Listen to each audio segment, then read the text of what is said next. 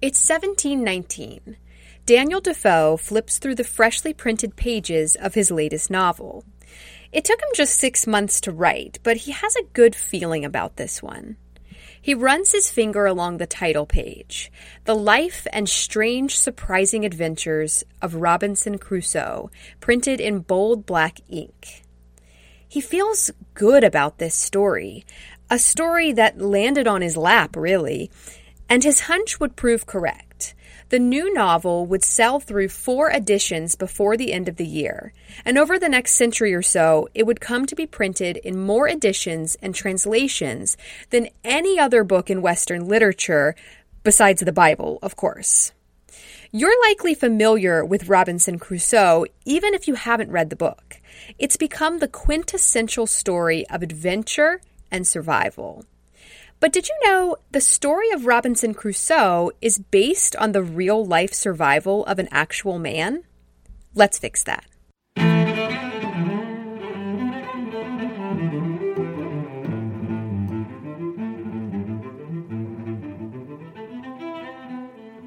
Hello, I'm Shayla Fontaine, and you're listening to History Fix, where I discuss lesser-known true stories from history you won't be able to stop thinking about. This week, we're talking about the real Robinson Crusoe, the man who inspired the smash hit adventure novel. Interestingly enough, you've probably never heard of him. I sure hadn't. I didn't even know Robinson Crusoe was based on a true story. The real Crusoe's name was Alexander Selkirk. Born in 1676 in Lower Largo, Scotland, Selkirk was the son of a shoemaker and tanner. His father wanted him to continue in the family business, to make shoes and tan things himself. But Selkirk had a little interest in that. He had an adventurous spirit, and he wanted to go off exploring the world. He was the 7th son in the family, which, yikes. But apparently that was some kind of a good omen, like lucky number 7, I guess. His mother really believed in this, and so she sort of doted on Selkirk. She wanted him to be this great thing, more than just a shoemaker. She wanted him to reach his full potential and accomplish his dreams. So she actually encouraged him to do what he really wanted to do, which was explore the world. So he has his father pulling him in one direction and his mother encouraging him to do what he really wants to do, and it causes this rift in the family. His father threatens to disinherit him if he doesn't become a shoemaker/tanner, and after that, he becomes a bit rebellious, which I get. It's that classic case of unnecessary punishment, overbearing parenting, leading someone to actually act badly. Like, well, I'm already being punished. They already think I'm bad. Might as well do the stuff they already think I'm doing. It's the preacher's son thing.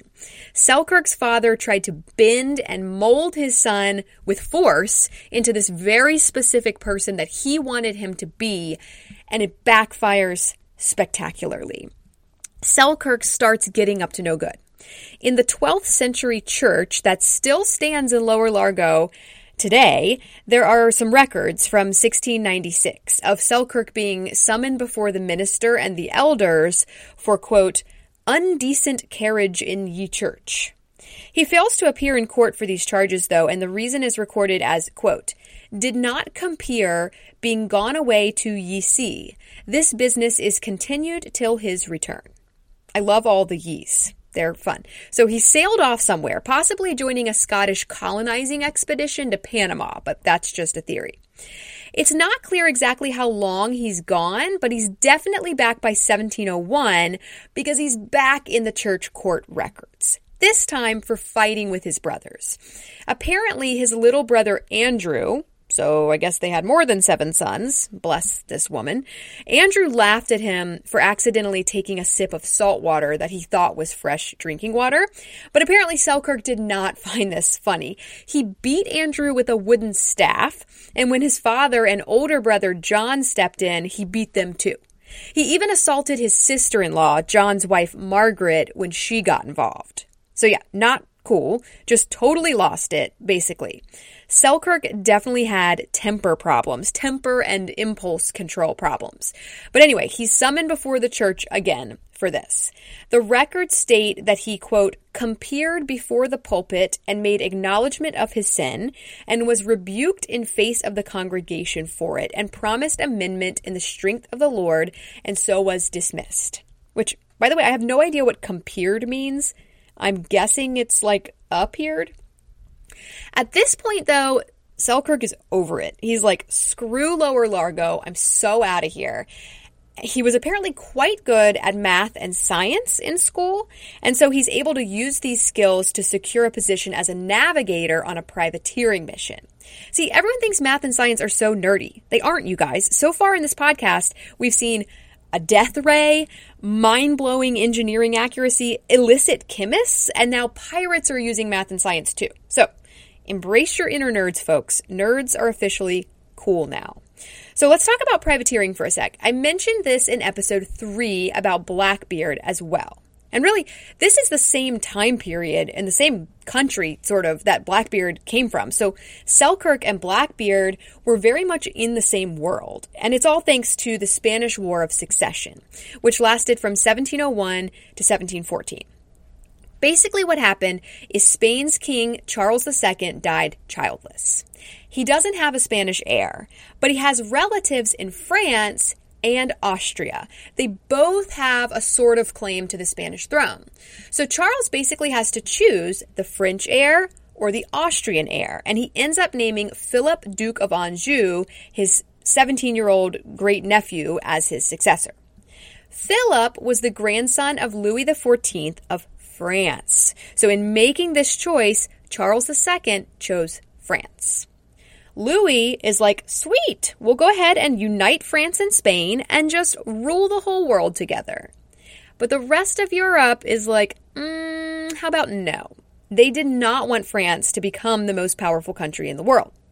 France, if you were just a little bit more likable, then maybe. But no, they weren't feeling it. So England, Holland, Prussia, and Austria joined together to create the Grand Alliance against the union of France and Spain. A lot of this war was fought at sea. So the governments of these countries hired privateers, which were basically like legal pirates. Privateers could attack and loot enemy ships without the threat of being arrested and charged with a crime, because it was legal. They were actually hired by the government to do this, and they got to keep around 80% of whatever they stole. So this was a very lucrative opportunity for Selkirk. He gets to explore the world, which is what he always wanted to do, and he can make a solid profit doing it. It helps that they're fighting against the Spanish. Spain is one of the wealthiest countries in the world right now, mostly because of all the gold and riches they stole when they conquered Central America. Please refer to last week's episode, Tenochtitlan, to learn more about that. But that meant that privateering against the Spanish was a solid business. There were lots of riches to steal. In 1703, Selkirk joins a privateering expedition headed by William Dampier. This guy is interesting, to say the least. He was a renowned sailor and explorer, the first person to circumnavigate the Earth 3 times. He was responsible for discovering and naming a ton of new plant and animal species and introducing a bunch of new foods to Europe. So with that kind of experience, he was chosen to command the British warship HMS Roebuck on an expedition to Australia in 1699. But it went horribly awry. He was reportedly drunk, aggressive, and just completely incompetent from the very beginning. And he did not get along with the second lieutenant, George Fisher. The two apparently would drink together and then get into drunken arguments and fistfights in front of the crew. Eventually, Dampier just dropped Fisher off, imprisoning him in Brazil, and carried on around the southern tip of Africa towards Australia. He's like, see ya. He's sailing around Australia, New Guinea, Indonesia, charting stuff and recording new species and stuff. But the ship, the Roebuck, is just falling more and more into disrepair. He tries to have it fixed up in what is today Indonesia, but claims it was even leakier after the repairs. He doesn't trust his crew. They don't think very highly of him. For good reason, he decides to head back to England, abandoning plans to explore the uncharted east coast of Australia, which was the whole goal of the expedition. He makes it around Africa, and he's heading up towards England when he realizes the Roebuck isn't going to make it. He runs it aground off the island of Ascension in the middle of the Atlantic Ocean, orders the crew to cut down the sails to make tents, and then heads for shore with whatever supplies they can salvage before the ship goes under. So they end up stranded on Ascension for 5 weeks until they finally catch a ride home on a passing English ship. And when he gets back, he's court-martialed for the loss of the ship, the poor treatment of Second Lieutenant Fisher, and just the drunken debauchery in general. So he's fallen from grace. This was like a legit Royal Navy expedition, and he's royally screwed it up. Now he's forced to resort to privateering. Stay tuned. I'll be right back after a quick break. Bloody FM presents Hometown Ghost Stories, a paranormal podcast that investigates a new town every week, bringing you all the hauntings, from haunted houses to castles, bridges to asylums, wandering spirits to demons. Over 100 episodes covering different towns all over the world. Tune in to Hometown Ghost Stories live on YouTube every Tuesday night at 9 p.m. Eastern or on any podcast platform, and find out if your hometown is haunted. He's really just kind of a hot mess overall. So he basically got kicked out of the Royal Navy for acting like a pirate and then just became an actual pirate. But Selkirk finds himself among Dampier's crew. They have 2 ships, the St. George, which is captained by Dampier, and the Cinque Ports, which is captained by a guy named Charles Pickering. Cinque Ports sounds like some kind of a plumbing term, but it's French for 5 harbors. So I guess it's really like Cinque Ports. But whatever. Selkirk is made sailing master on the Cinque Ports. This is a high up position. He's in charge of all the navigation duties for the ship. Maps, longitude, latitude, that kind of stuff. It's very high ranking on account of the math. I told you, nerdy is the new cool.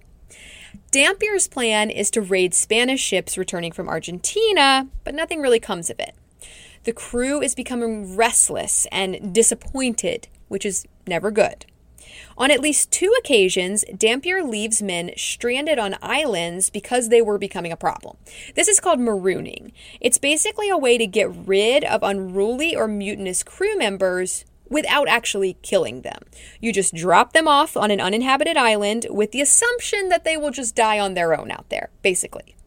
But it's not actually your fault. You didn't kill them directly anyway, so you can't get in trouble for it. It's like a pirate loophole. They're heading up the east coast of South America after Argentina proves fruitless. And when they're off the coast of Brazil, a scurvy outbreak hits the ships. Scurvy is just caused by not having enough vitamin C in your diet for at least 3 months. So, simple fix, right? Just eat a freaking orange or something.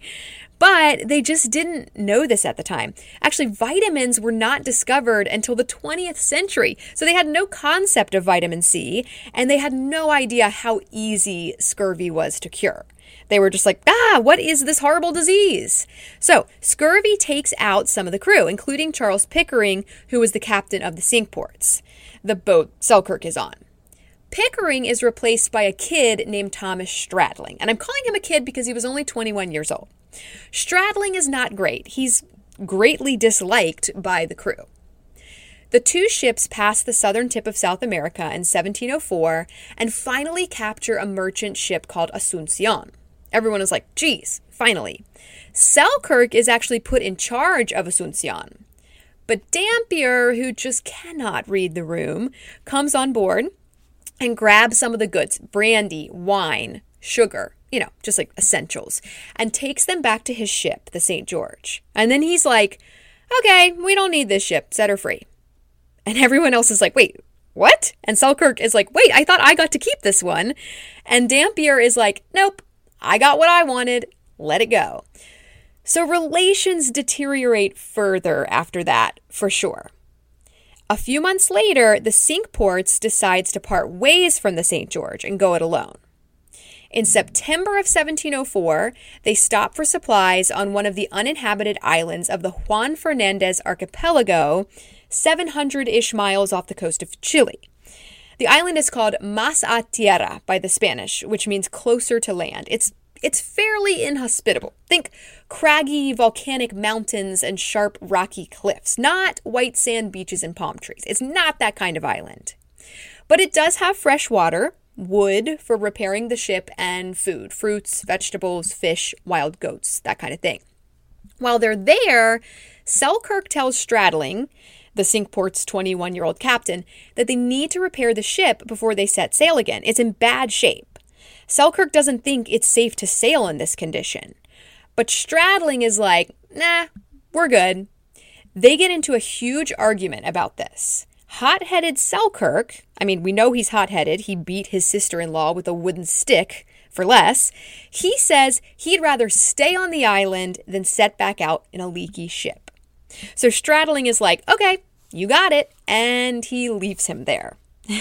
Selkirk is all, wait, I didn't actually mean it. He wades out into the water after the rowboat, which is heading back to the Cinque-Ports, anchored offshore. But Stradling doesn't budge. He makes an example out of Selkirk, sending a message to the rest of the crew, and just sails off without him. Now, the real irony is that the Cinque-Ports actually sank not long after this because of Sadling's refusal to make the repairs Selkirk was begging for.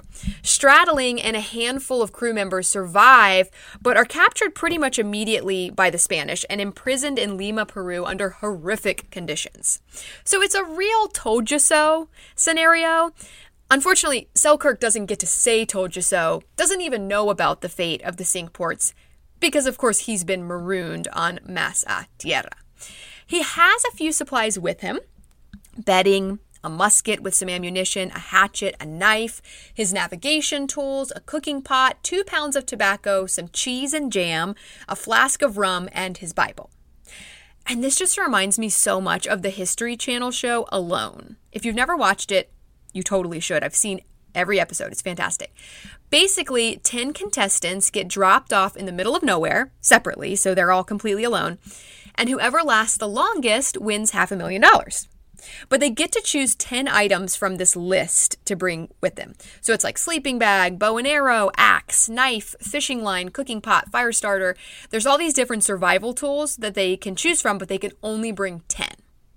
So that's what this reminds me of. These are Selkirk's 10 items. He's basically a contestant on Alone, except he doesn't have the little satellite phone thingy to tap out if it goes badly. In the beginning, he stays close to the shoreline, hoping he'll be able to signal a passing ship for rescue any day now. He eats lobsters and seals and just bides his time. But days turn into weeks, and he's desperately lonely. He craves companionship. The isolation is really getting to him.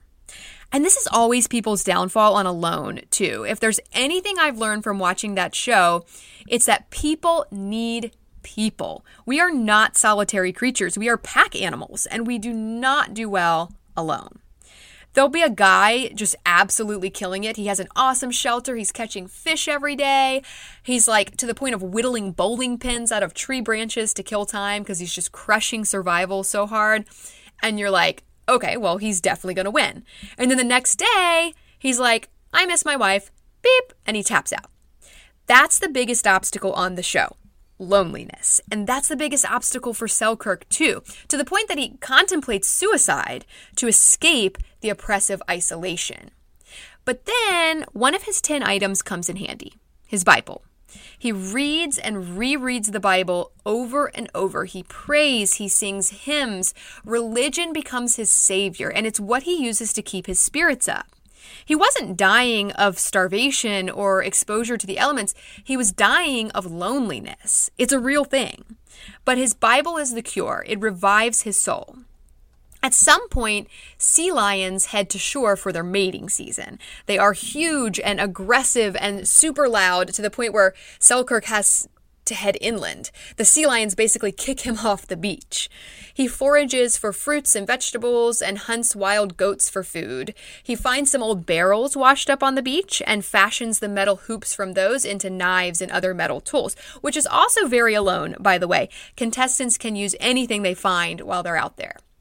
He builds a shelter out of pimento trees and a second outbuilding for cooking and eating, which is smart. You got to keep your food away from your bed, for sure, because of the bears. Just kidding. I don't think there are bears on this island, but there are always bears on Alone. But other reasons too, I'm sure. Eventually, he starts to run out of ammunition for the musket that he had with him. So instead of shooting goats, he starts chasing them down and catching them. He builds a pen to keep them in, so now he has goat milk and meat available whenever he needs it. When his clothes wear out, he makes new ones out of goat skin, using the skills his father forced him to learn as a shoemaker and tanner. So just picture this guy, clothed in fur-covered goat skin, tan and leathered from the sun, beard overgrown. He must have looked like a wild animal at this point.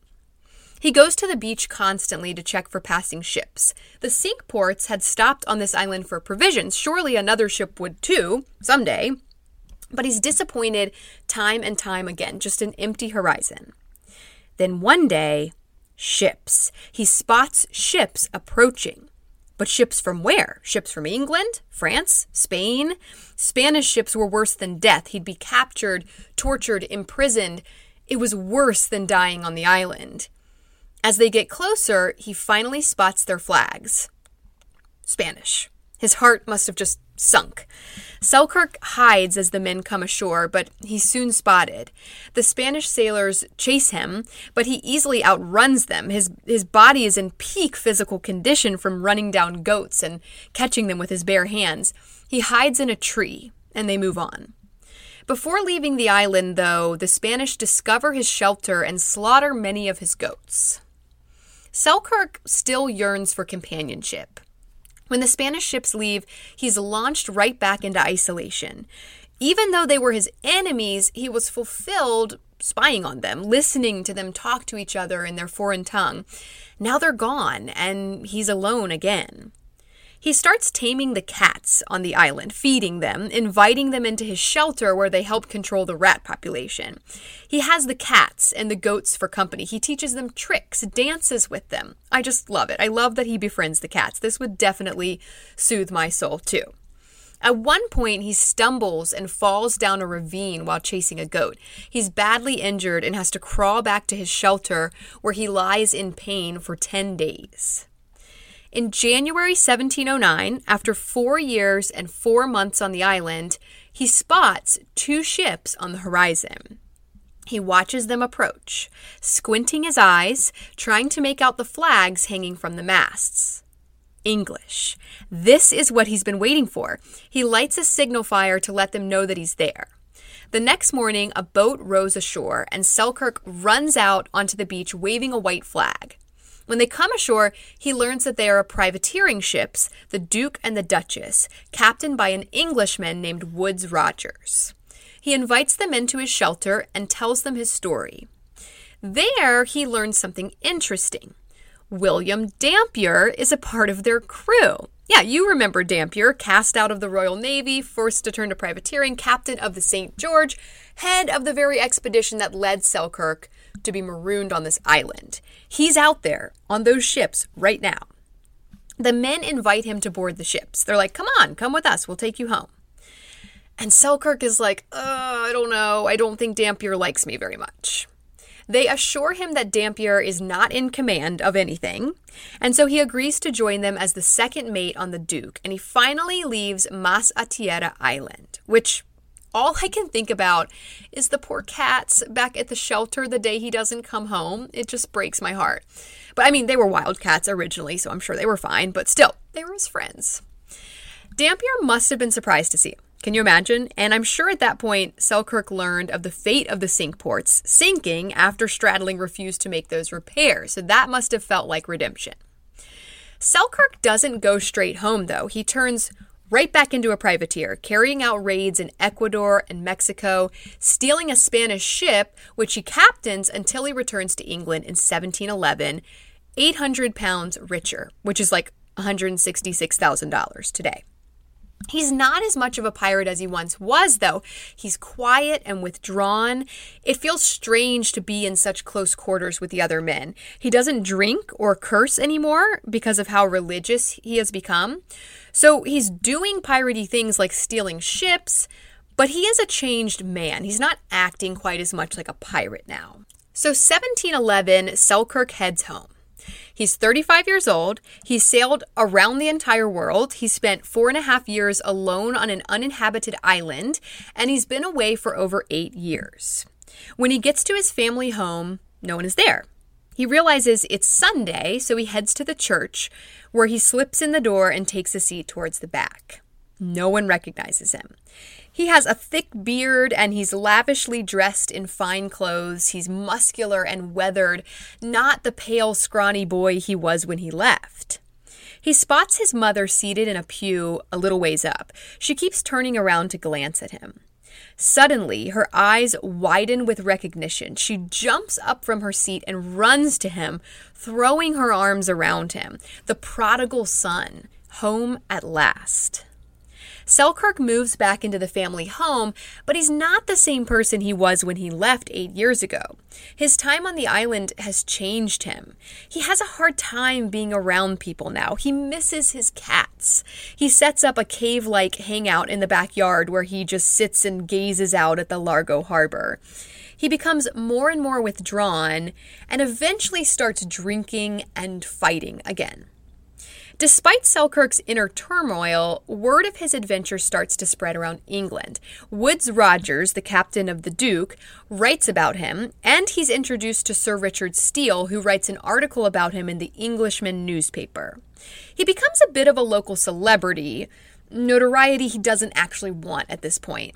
Steele quotes Selkirk in his article, saying, quote, "I am now worth 800 pounds, but shall never be so happy as when I was not worth a farthing." So he's definitely left with a sense of dissatisfaction, even though he was successfully rescued from the island and returned to civilization. There's an emptiness there. At some point, Selkirk's story comes to the attention of Daniel Defoe. We know that Defoe interacted with Woodes Rogers. It's unclear whether he ever actually met Selkirk. Defoe was a writer, but he was also a political activist. Actually, he had been thrown in jail on a few occasions for the scandalous nature of his political writing. So he wrote Robinson Crusoe anonymously. The first edition did not include his name. It was an adventure story peppered with veiled political criticism of British society. So I guess he was just trying to avoid more jail time. Actually, Defoe wrote around 300 works in his lifetime, many of them anonymously. He used around 198 known pen names. If you remember in episode 3 about Blackbeard, I mentioned that book, A General History of the Pirates, that was written with the pen name Captain Charles Johnson. Except that's not actually a real guy. Daniel Defoe is one theory for the author of that book. But I don't know, some of the other theories are more compelling. I don't know if he wrote that, but he definitely wrote Robinson Crusoe. Actually, the full title of the book is, ready? The Life and Strange Surprising Adventures of Robinson Crusoe of York, mariner who lived 28 years all alone in an uninhabited island on the coast of America near the mouth of the great river of Orinoco, having been cast on shore by shipwreck wherein all the men perished but himself, with an account how he was at last as strangely delivered by pirates, written by himself. Not exactly a concise title, but that is how it was done back then. It was that last bit, though, written by himself, that really solidified the success of this book. It's not true, but people thought it was. So this is like when James Frey tried to pass A Million Little Pieces off as a memoir, when it was really a semi-fictional novel. I don't know if you remember that scandal. It was a big deal. Similar situation, but no one really cared back then. The plot of Robinson Crusoe is not exactly what happened to Selkirk. In the book, Crusoe is in the Caribbean, not off of South America. Also, he survives alone for 28 years, not 4.5 years. But Crusoe does have the cats and the goats. He wears goatskin clothes just like Selkirk. He makes his own tools, and he turns to religion for spiritual salvation. So the stories are similar enough. Not to spoil the ending, but actually it's in the title, so I'm not really spoiling it. But just like Selkirk, Crusoe is rescued by an English ship and returns home to Europe. He gets married, has children, and eventually revisits the island. But what becomes of the real Crusoe? Alexander Selkirk does marry, possibly to 2 women at once. He meets a lady named Sophia Bruce and persuades her to move to London with him to elope. Not sure what happens there, but it obviously fizzles out because in 1720, he marries a widowed innkeeper named Frances Candace. But he doesn't have any children with either of the women. His job is actually a bit surprising, considering his past. He joins the Navy, where he enforces anti-piracy measures off the west coast of Africa. Now remember, Selkirk was a pirate. Well, he was a privateer, which is like a legal pirate. After the War of Spanish Succession ended, privateers were no longer needed by the government and were basically let go. At that point, many of them, including Blackbeard, turned to piracy, which is definitely not legal. So rather than turn pirate with many of his fellow privateers, Selkirk switches sides completely and becomes a pirate hunter. He hunts down, captures, and arrests pirates who were later hanged publicly for their crimes. What I find rather unsavory about it, though, is that he's mostly stopping pirates from attacking slave ships. He's off the west coast of Africa. Most of the worthwhile ships to pirate in that area at this time were transporting enslaved Africans to the Americas. And I talked about this in episode 12, Abolition. When a slave ship was taken over by pirates, often the enslaved people were given the opportunity to join the pirates, which was actually a much preferred fate to being carted off to be sold like cattle in unsanitary death ships.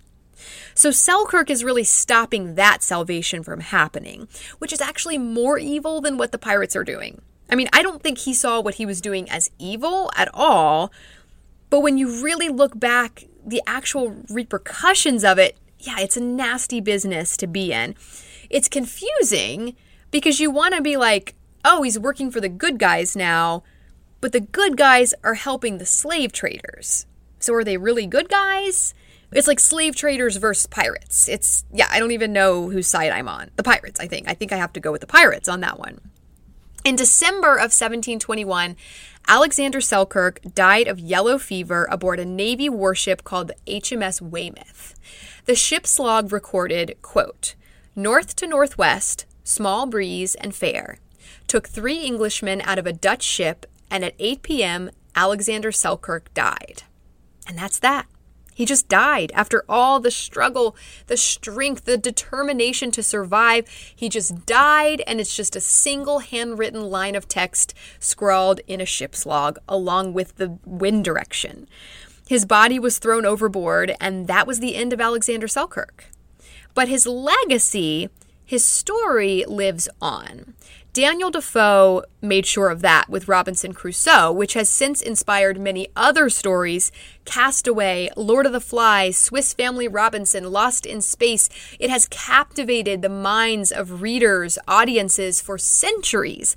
This tale of human survival, overcoming obstacles, overcoming inner demons. It takes man out of society, strips him down to the animal he really is, and exposes what's under the surface of all of us. It's an exciting adventure story with twists and turns and lots of action, but really, it's a brutally honest look at the human psyche, the human condition, and that's very relatable. In 1885, a bronze statue of Selkirk was erected near his family home in Lower Largo, Scotland. It portrays him wearing his goatskin clothing, holding a musket, and scanning the horizon for signs of rescue. A commemorative plaque was also placed on the island, Masa Tierra, which was renamed Robinson Crusoe Island in 1966. And yet, I had no idea that his experience was the inspiration behind Robinson Crusoe, one of the most successful and well-known novels ever written. I had never heard the name Alexander Selkirk. But his story lives on, and now you know it too. Thank you all so very much for listening to History Fix. I hope you found this story interesting and maybe you even learned something new. Be sure to follow my Instagram @HistoryFixPodcast to see some images that go along with this episode and to stay on top of new episodes as they drop. I'd also really appreciate it if you'd rate and follow this podcast on whatever app you're using to listen. That'll make it much easier to get your next fix. Information used in this episode was sourced from Smithsonian Magazine, National Health Service, Chateau de Versailles, U.S. Naval Institute, and a short history of podcast episode called The Real Robinson Crusoe. And links to all these sources can be found in the show notes.